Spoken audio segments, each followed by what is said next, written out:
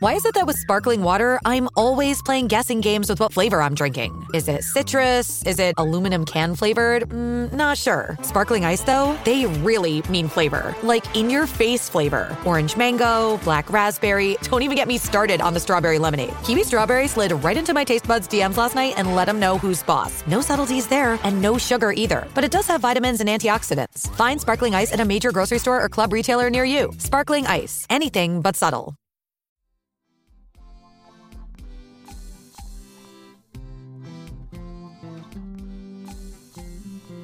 Welcome to Baldhead Bible Podcast, Making the Bible Come to Life, featuring the exposit story preaching of Dr. John Katzian. Here is Esther, hauled off to the capital, hauled off to be entered in this pageant to maybe become the next queen of Persia, right? But remember, the other sad news is if she fails, if she doesn't become the next queen, she'll spend the rest of her days in this harem, which is essentially a women's prison. She'll be far from family. She'll never be able to go back and hang out with Mordecai, her loving uncle there. She won't be able to spend time with family at all. She's stuck here, essentially away from the rest of society. Now, she could be queen, but she could be nothing. Well, it says there in Esther chapter 2, that Esther is hauled off to this harem, and it says there that she finds favor with the head of the harem. It was a man named Haggai. And it says there in Esther chapter 2 that when Haggai sees Esther, when she's taken to the royal palace and put under the authority of Haggai, who was overseeing the women, it says in verse 9 that this young woman pleased him and she found favor with him. Now, do you think it was just chance that she found favor with him? Do you think it was just good luck? Now, remember, I told you, right?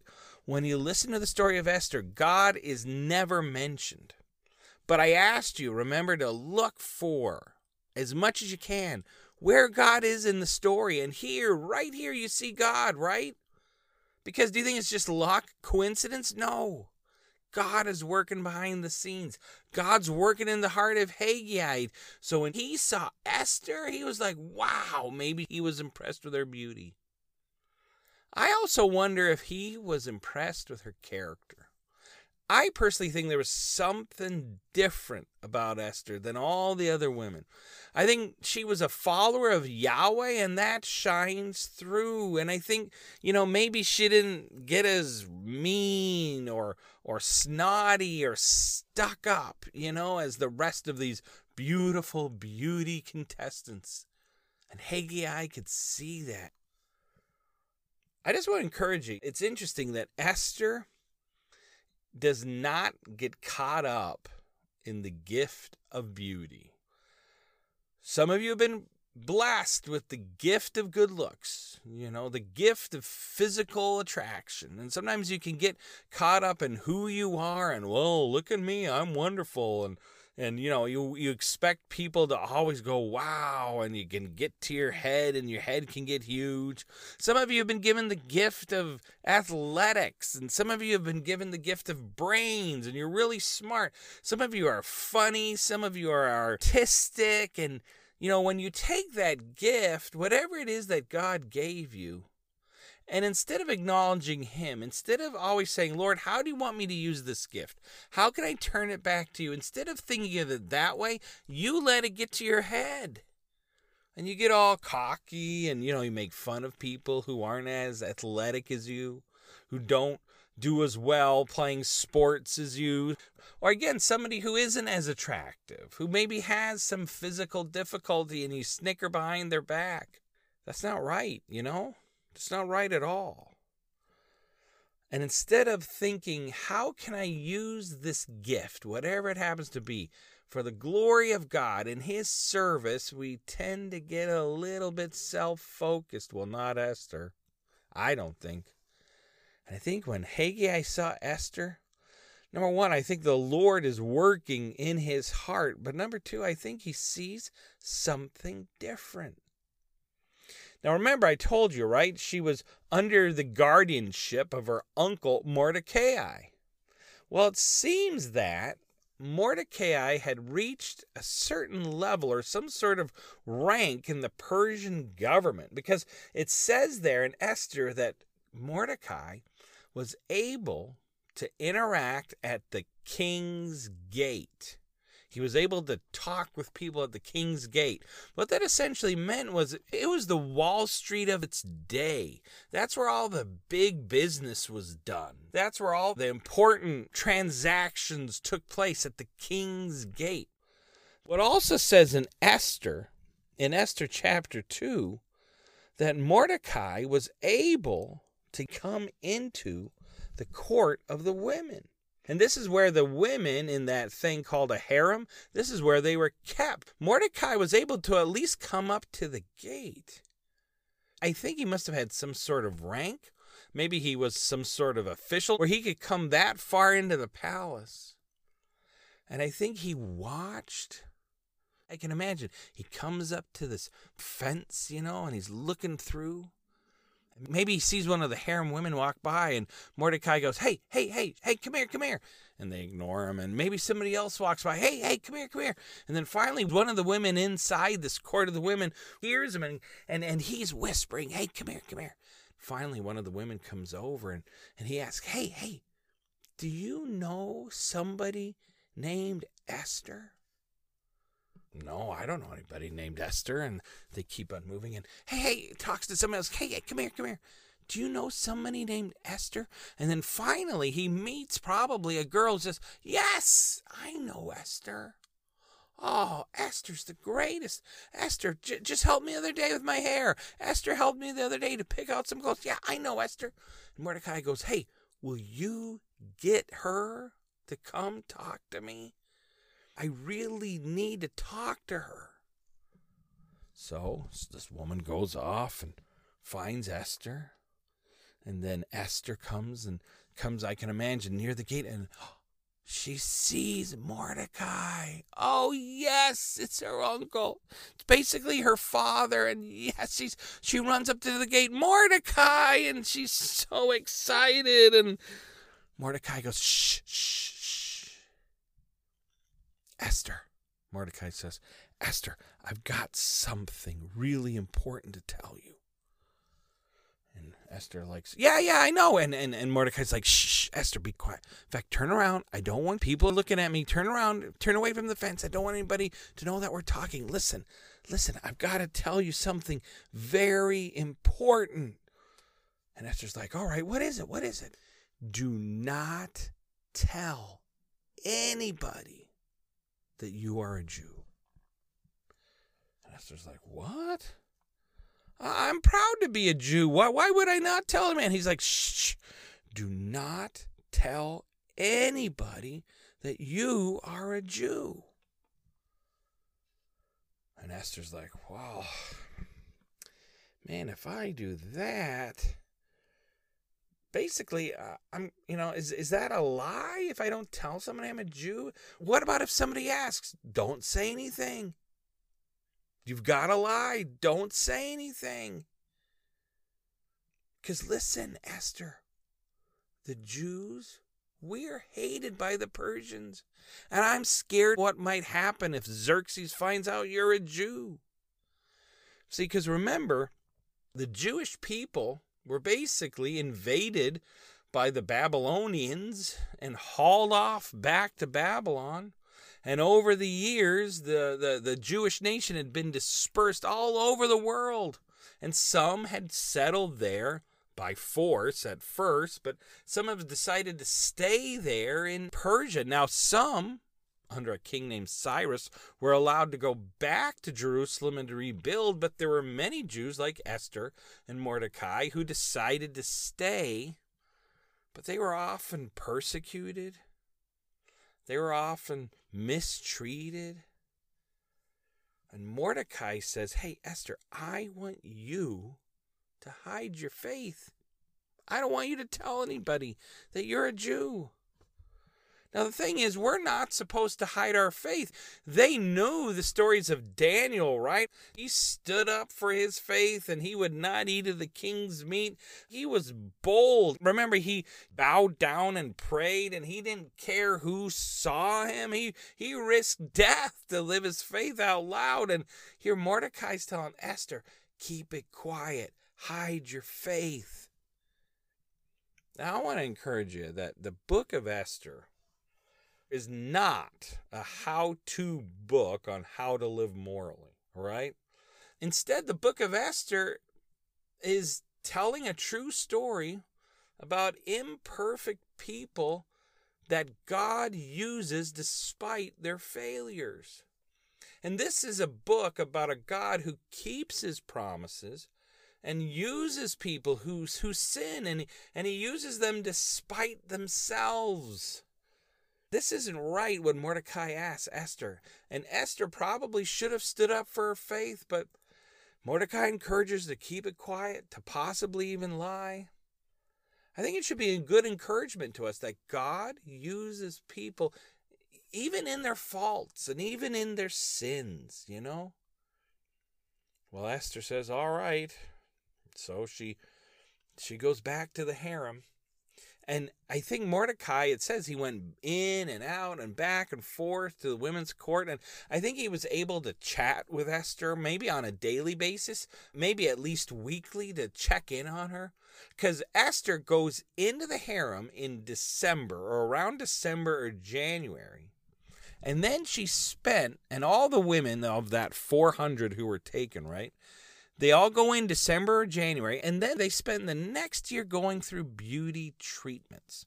Now, some might have gone in November, some might have gone in October, but it seems like Esther entered the harem December or January, and then the next year spends a whole year becoming beautiful and going through all these beautiful treatments.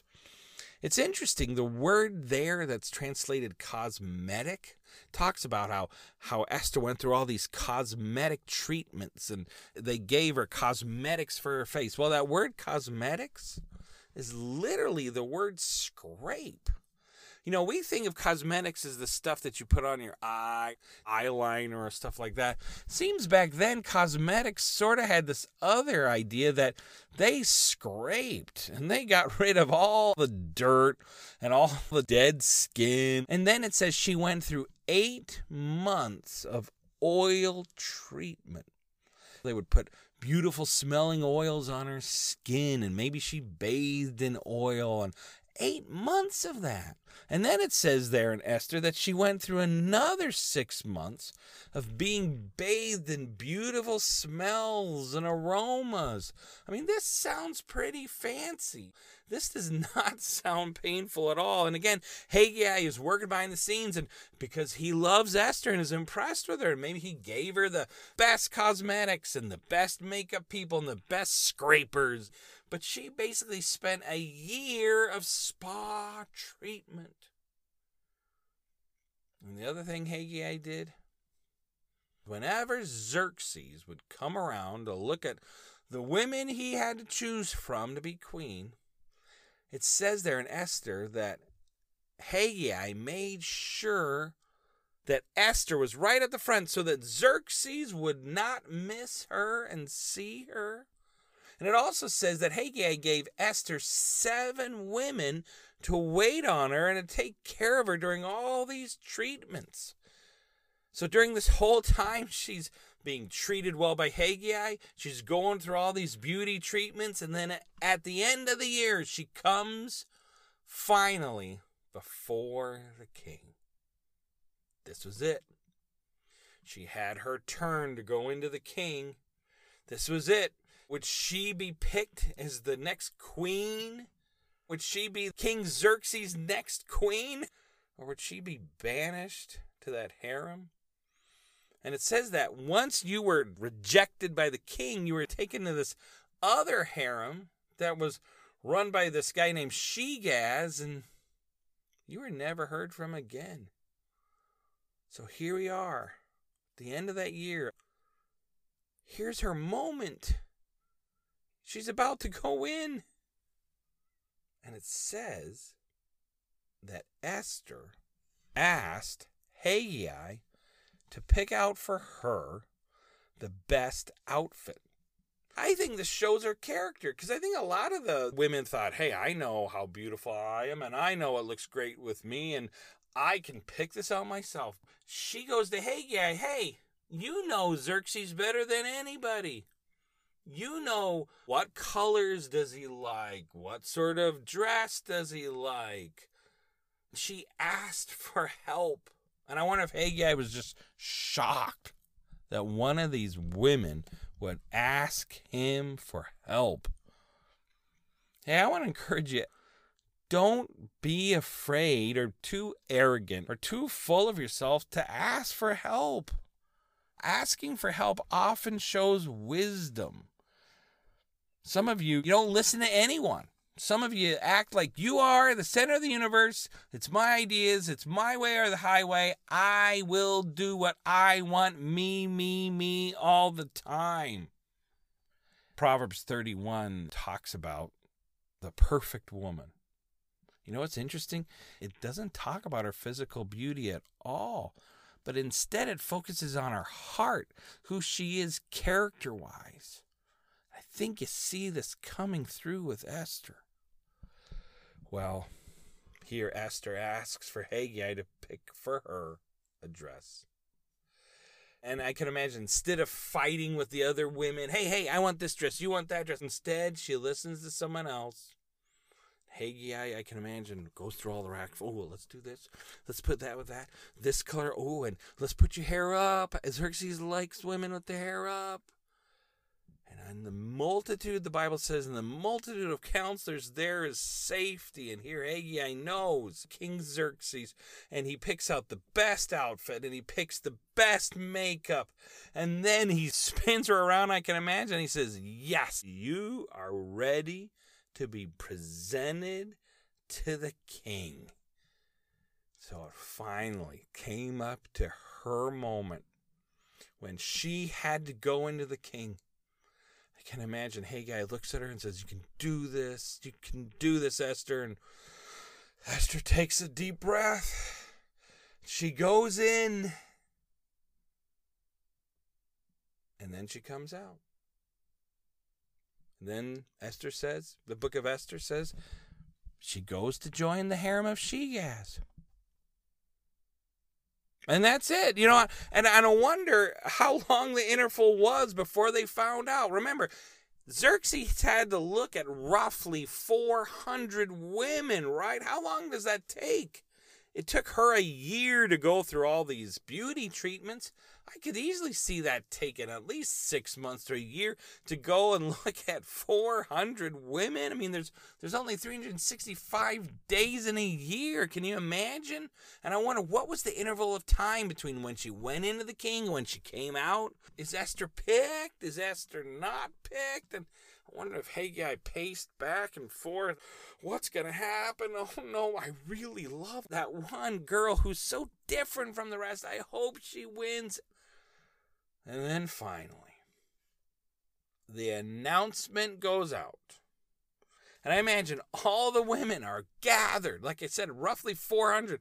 They're all gathered for the big announcement. And I can imagine the king is sitting on his throne and there's a band playing. You know, they got an electric piano and a ukulele and they got some cymbals going and they got this, you know, band with great pomp and circumstance. And then, you know, finally the announcer comes forward and says, all right, the king has decided that the next Queen of Persia is, and there's a drum roll,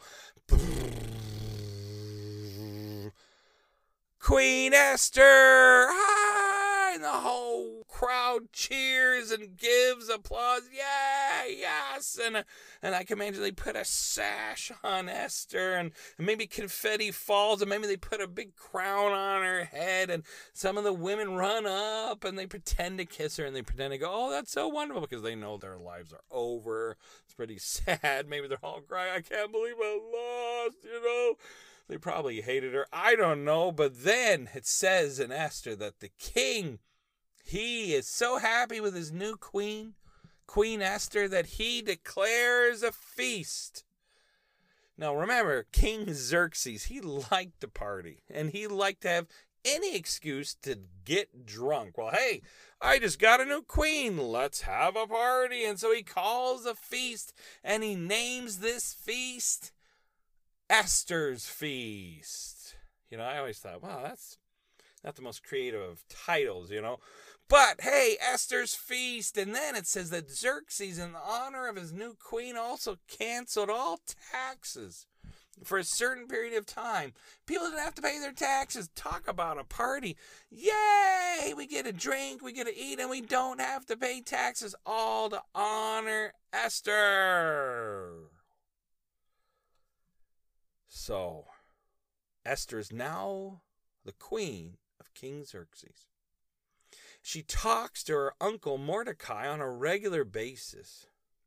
And now, she's no longer in the harem. She's probably walking around the palace. She's probably trying to set things right. Later on, Mordecai finds Esther, and maybe he's not in the palace yet. Maybe he's still talking in what I call their secret spot. And Esther comes over, and I can imagine Mordecai says, "Hey, Esther, listen. I have news for your husband, for the king." And Esther says, What could it be? And then Mordecai says, "Listen, I was down at the king's gate. I'm working in my office, packing up for the day and putting stuff away. When all of a sudden I hear down the hall. I poke my head out and I look and I see down the hall. And I see two men. One of them, his name I overheard was Bigtha. And the other guy's name, his name was Teresh. And I overheard them. I don't think they knew I was there, Esther. And I overheard them arguing. But get this, they were arguing about how they were going to kill the king. And you know what's even more important, Esther? Bigtha and Teresh guard the king's throne. They're the king's bodyguards, and they're deciding how they're going to kill the king. Well, it says that Esther cries out, and she runs and she finds somebody to talk to somebody, because she can't just run into his presence. And later we'll find out that going to his presence was not an easy thing, but she gets the message to him that Bigtha and Teresh are out to kill the king. It's interesting. And the Persian kings were always under the danger of assassination. And later on, Xerxes, he gets killed by one of his officials. One of these assassination attempts on his life actually works. Well, when Xerxes finds out from somebody who tells somebody who, "Hey, I hear from your queen Esther, and she was told by Mordecai that Bigtha and Teresh are trying to kill you." It says there in Esther that he searches out that situation completely. I can imagine they grab Bigtha and they grab Teresh and they throw them into prison, and they found out all their conspirators, and they found out that, yes, this is true. It says that Xerxes researches the matter completely and finds that Mordecai is telling the truth. And Xerxes foils the plot. And then it says in the book of Esther that Bigtha and Teresh are impaled in front of the whole crowd. And what that meant is they would take this big spike, and they would take the men and they would stick them on this spike. And whenever people were walking past the court, they would see these people impaled on these poles. It was a horrible way to die. But it also sent out a message to everybody walking around. Hey, if you mess with the king, you're going to end up impaled on this pole, just like Bigtha and just like Teresh. So don't mess with the king. It says the king was so impressed with how he discovered this plot. He was so impressed how it was foiled that it says that King Xerxes, or one of his scribes, writes it down in a book called the Chronicles of the King. And it says there in the book of Esther that he notes in the Chronicles of the King that this plot to kill him by Bigtha and Teresh was discovered by Mordecai. The king writes it down and notes Mordecai discovered it, and then he promptly forgets about it. And you wonder why. Well, I think the reason he forgets about it is because there's somebody else there in the palace. There's somebody else, this man who hates Mordecai, because he knows that Mordecai is a Jew, and he hates the Jews. And I wonder if this man, he saw the king recording this detail that would give honor to Mordecai, this Jew, and maybe he distracted the king and got him drunk, gave him some alcohol, got him to not even think about it. And then he took this book of the Chronicles of the King, and he doesn't just file it here, he files it way back in the darkest, dustiest reach of the library he can find, and he shoves it on the shelf far away from the king. He will never hear of this Jew. This man, he was sneaky, and he was full of hate. And he wanted to see every Jew, and starting with Mordecai, he wants to see them die. And you know who this man is? This man is... Come back next week as we continue to hear the exciting story of how God used Esther and Mordecai to protect his people and to see them delivered. And how ultimately, at the end of the day, all praise and all glory goes to God, because we know that our God, he's a promise-keeping God. Baldhead Bible Podcast is created by Dr. John Katzian. Music composed and performed by Elijah Katzian. Edited by Lincoln Katzian. If you would like to listen to more of Baldhead Bible Podcast, please subscribe. New episodes added every week.